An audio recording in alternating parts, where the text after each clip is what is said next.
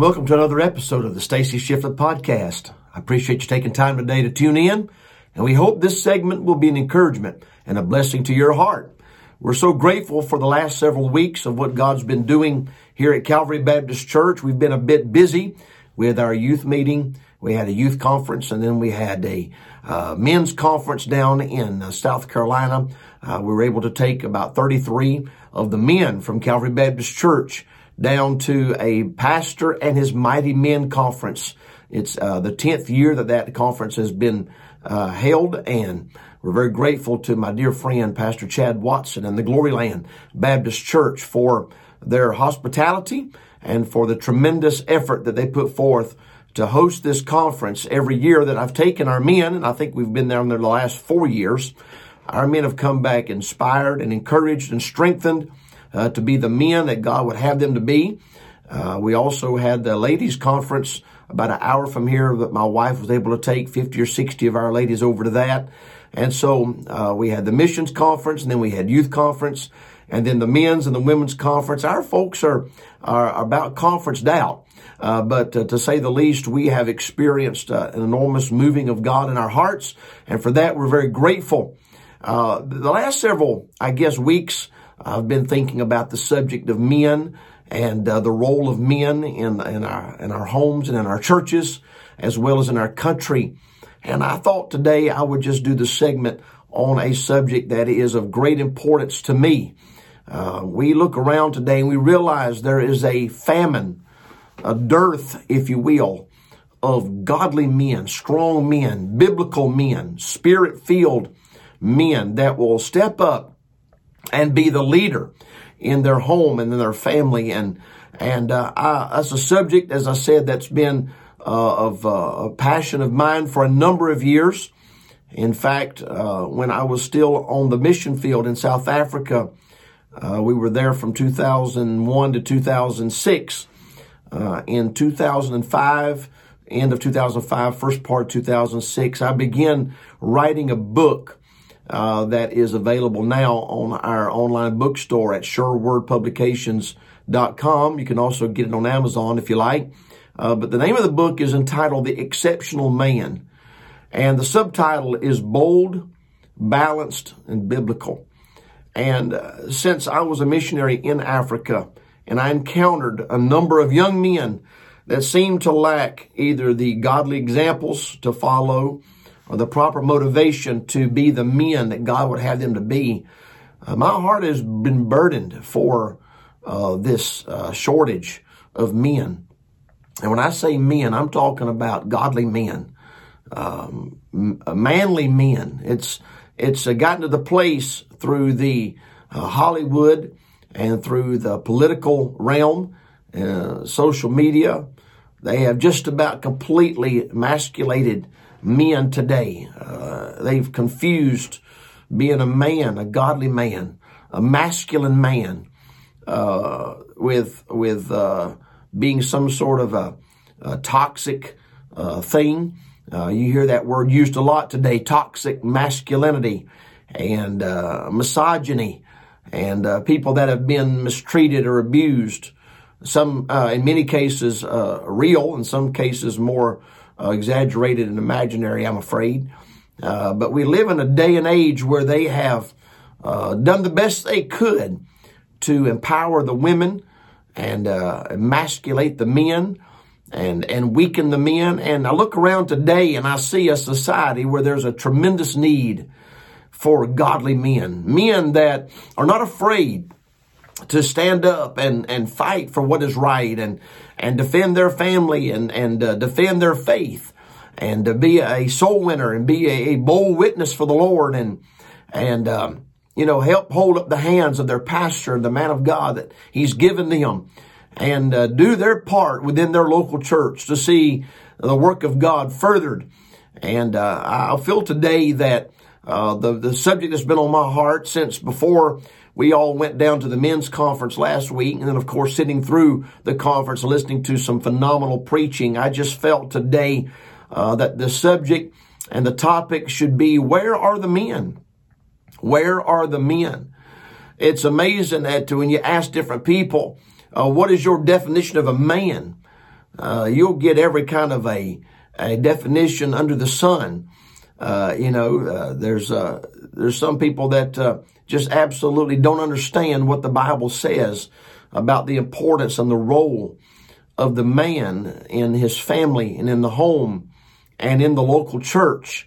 And I'd like to just address several of those topics today, if I could, starting out first of all with where are the men that maintain a personal walk with Christ and God to the point that they practice self-discipline and consistency and dedication and commitment in their own personal life.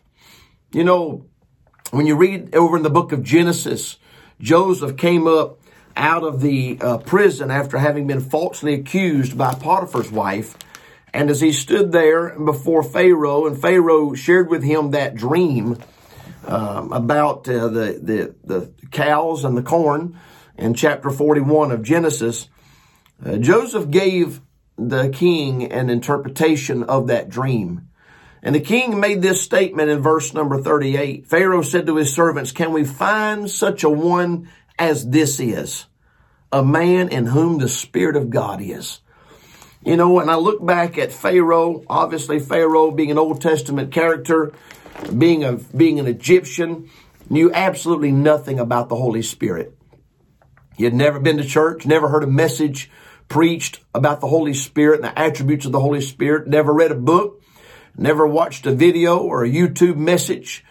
He had never been to a conference to hear emphasis placed on the Spirit-filled life, and yet he recognized Joseph having the Spirit of God in his life. I guess one of the most amazing things to me is Joseph had been in prison for the last at least 2 years, possibly a few years more. The Bible tells us it was 2 years after the butler and the baker left the prison and forgot about him, that the king had this dream. So we know he was in prison for at least 2 years, surrounded by the worst of the worst. I'm talking about the filthiest, most vile, corrupt people imaginable were his everyday company. And yet Joseph managed somehow during that time, without a Bible, without the indwelling of the Holy Spirit that we have today as New Testament believers, without a church, a pastor, a church family, how was he able to maintain in that environment a relationship with God that was so intimate and so real and so powerful that the minute he comes out of the prison and listens to this dream in just a matter of a few minutes, Pharaoh said, "I've never seen anybody. Is there anyone? Can you find me somebody in whom the Spirit of God is like he is in Joseph?" He was so impressed with Joseph's walk with God. And I look around today at the things that God has placed in our life to help us and strengthen us. As I mentioned earlier, we have the Word of God. We have the mind of God, the Word, the Bible. We have it in our hands. We have the Holy Spirit living within us to lead us and to guide us and to point us into all truth and to comfort us and to convict us and to reprove us and to teach us. We have our local church and a pastor. Many of you, in many cases, you've got a godly man of God that will stand in the pulpit and preach to you, declare what thus saith the Lord. And we have Christian resources, unlike any generation before us have had access to, preaching and online preaching and Christian radio stations. And the list goes on and on. We have these things at our disposal, and yet it is difficult today to find a man that practices a consistent, dedicated, spiritual walk with God. Many times, unfortunately, they're so distracted by their job, by their career, their desire to make a dollar, or they're distracted by their hobbies, things like hunting and fishing and playing golf and a host of other things. I still never cease to be amazed at the number of men that spend literally hours each day and night playing games, video games, either on their phone or on their Nintendos or PlayStations or whatever. I'm really not up on it. I don't even know Xbox. I don't even know really the terminology. I've never played those games. Praise the Lord. I'm proud to say I have never wasted 1 minute of my time playing games. Someone asked me the other day, said, I don't know how you get everything done that you do. You have a family and 5 kids, and they pastor a good-sized church, not a large church compared to some churches, but larger than others, I suppose, and a staff and a school and all the things that you do. How do you find the time to write books and literature and all these things? And I said, well, I don't waste a lot of time, for one thing. I don't go home in the evening and sit on an Xbox and play games all night.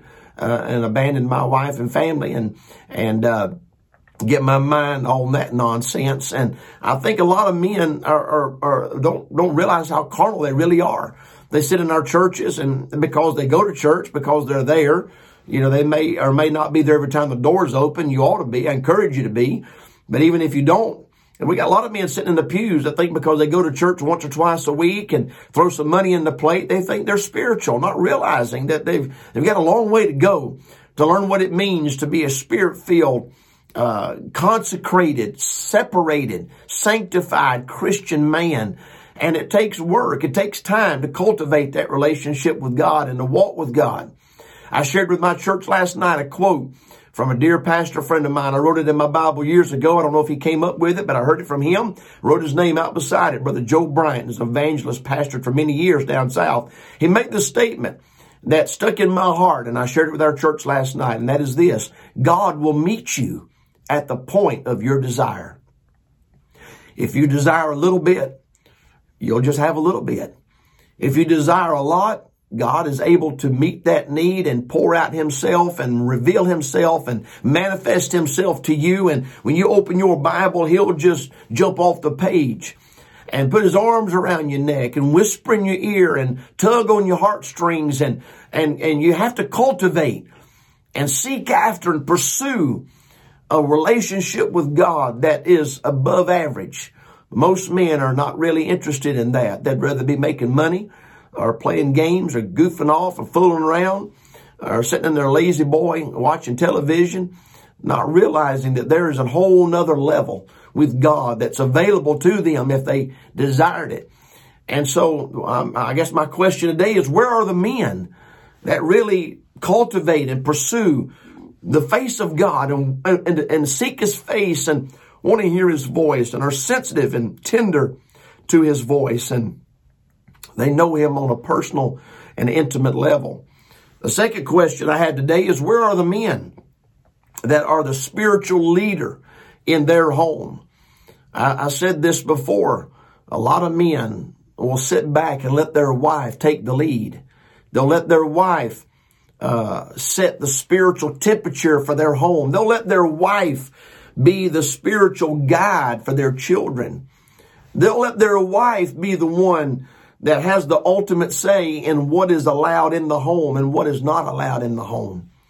Their wife is the one, when the television's on, running around looking for the remote. We've got to turn this off. We can't watch this. We can't listen to this language. We can't have this in our home. And the husband sitting there sipping his iced tea, and his wife is the one that's trying her best to keep the devil at bay and fight for the family and try to maintain some kind of standard of holiness in the home. The husband many times sits back and lets his wife assume that role. That's not God's plan at all.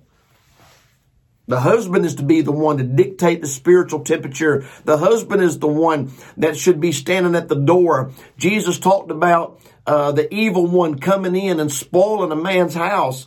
And Jesus said it like this: if he can bind the strong man, he can take all of his goods and spoil his house.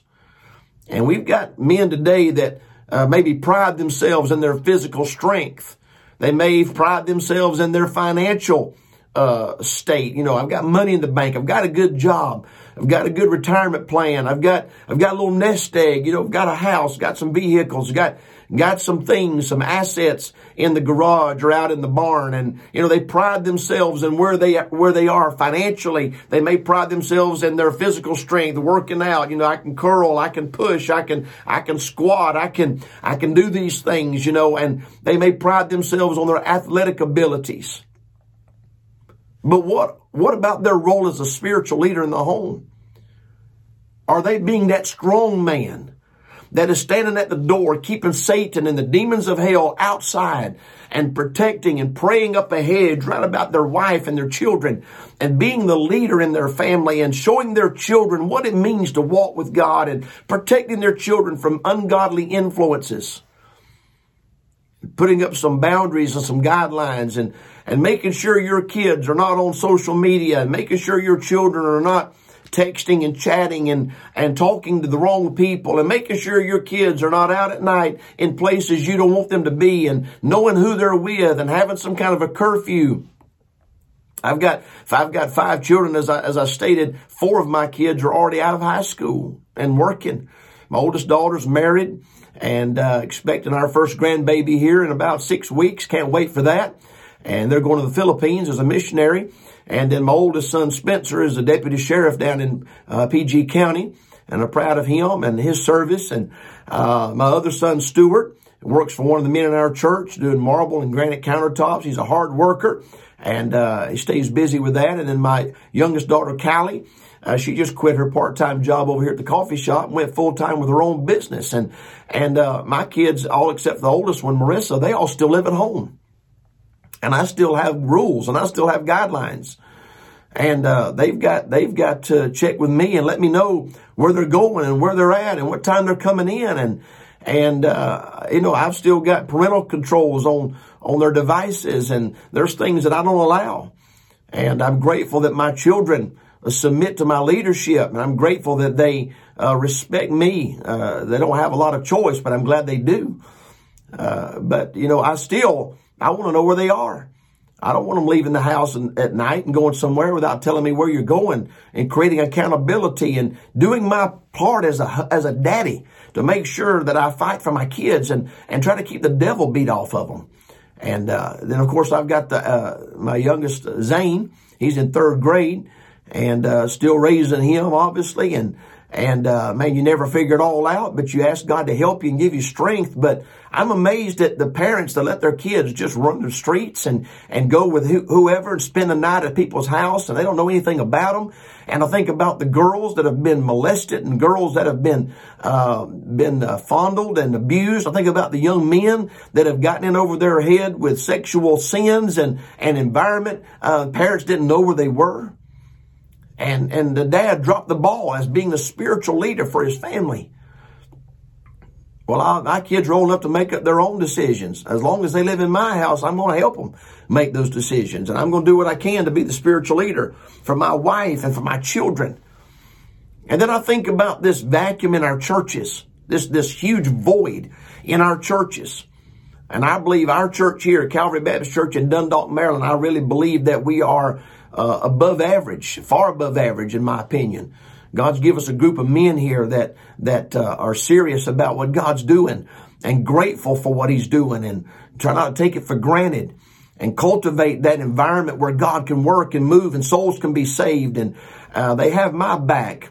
And they love me and they support me, and they've done the best they could to try to get a hold of the vision for this church that God's put in my heart and the desire that God's put in my heart for this church to move forward and to impact the world and influence others and see souls saved and help salvage marriages. And my men have done an enormous amount of work behind the scene to lighten the load to help me with that. And they're an asset in the church and they're in their place and I can count on them and they're faithful, but that's just rare these days.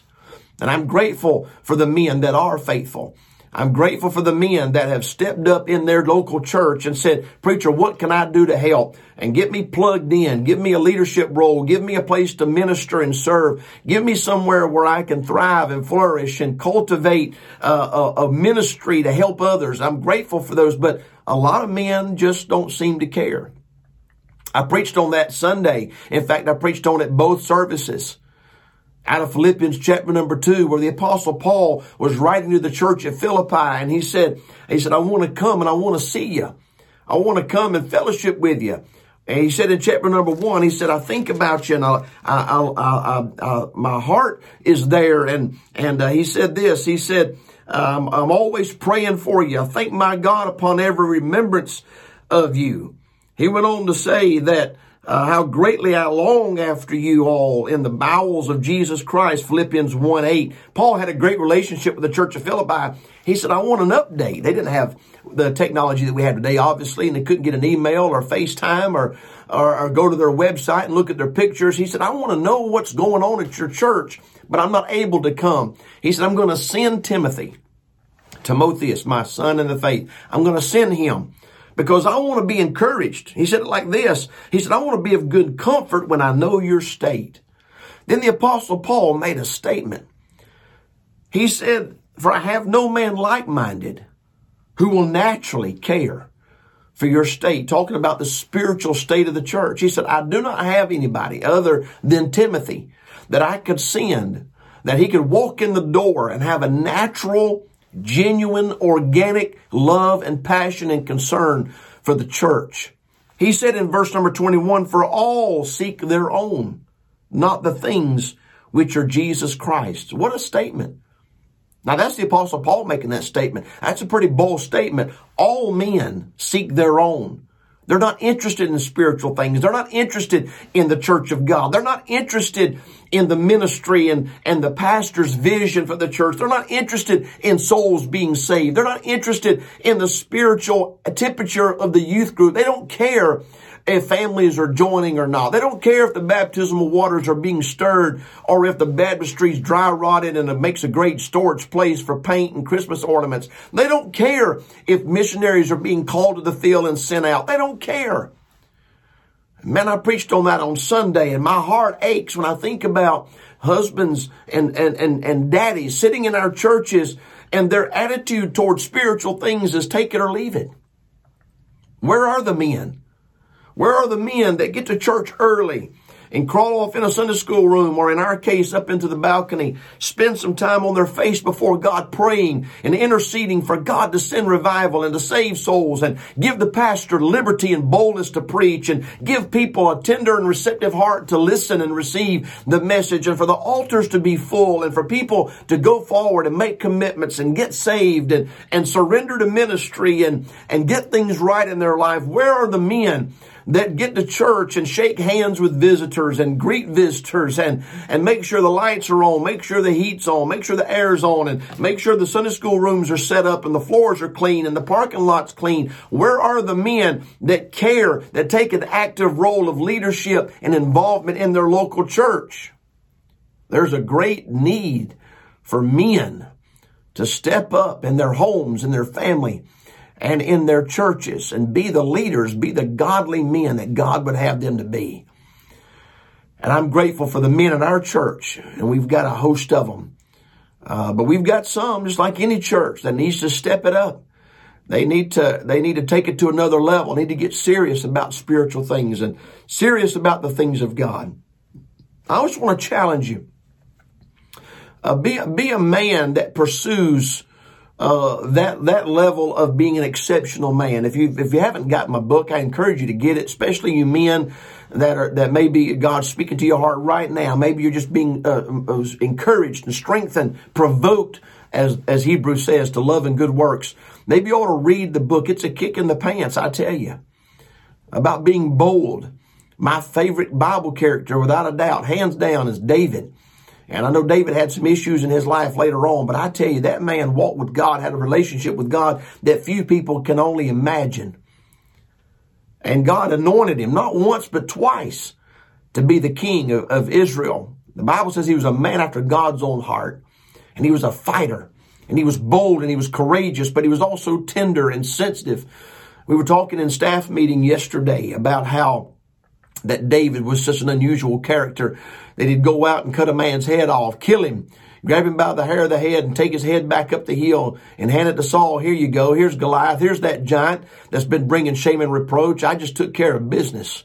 The Bible said he was a bloody man, but he was also a sensitive man. And when he cut off the robe of Saul in the cave, the Bible says his heart smote him, and he had to come out and apologize and said, I should not have touched God's anointed. He was a bold, strong, courageous, fearless man, but he was a tender man, knew how to worship God, knew how to pray, knew how to play the instruments, and knew how to sing, and knew how to walk with God. And I'm just burdened today for the shortage of men in this country. And I believe our nation's where it's at today because the men fell down on the job, and they've relegated their role as a leader to the women in their homes. And I'm not against strong women. My wife is as strong a woman as you'll find. Has to be to live with me, be in the ministry, and raise 5 kids that love God. But the Bible's very clear. The husband is the head of the home, is a spiritual leader in the home. And the Bible says for the fathers not to provoke their children to wrath, but to bring them up in the nurture and admonition of the Lord. It's our place. It's our place.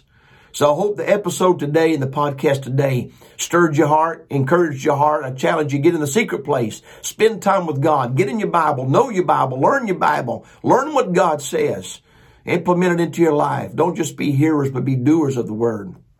And your wife will love you and appreciate you being the leader. Your kids will look up to you and respect you. I know your pastor will be grateful to have a man in the church that's involved and dedicated and sold out and laboring and serving alongside him. I love what Paul said. Paul said about Timothy in Philippians 2, he said he served with me in the gospel. He didn't serve under me. He didn't serve behind me. He served with me. In fact, Paul had so much confidence in Timothy that in Philippians chapter 1, verse 1, the letter starts out, Paul and Timotheus, the servants of Jesus Christ. Paul let Timothy, young Timothy, his son in the faith, whom he had mentored and taught and trained and raised and reared, he let Timothy put his name on the letter to the church at Philippi because he had a natural care for the spiritual state of the church. My question to you today is, do you care about the spiritual state of your home, your family, your wife, your children, your church, and your own spiritual state? I hope you do. Thank you for taking time to listen today. Hope the podcast was a blessing. If you want to, you can follow us on YouTube. Have a YouTube channel. We're on Facebook as well. Look us up and follow us there. Be the first one to know when we put out a new episode. Thank you so much for listening today. And until next time, may the Lord richly bless you.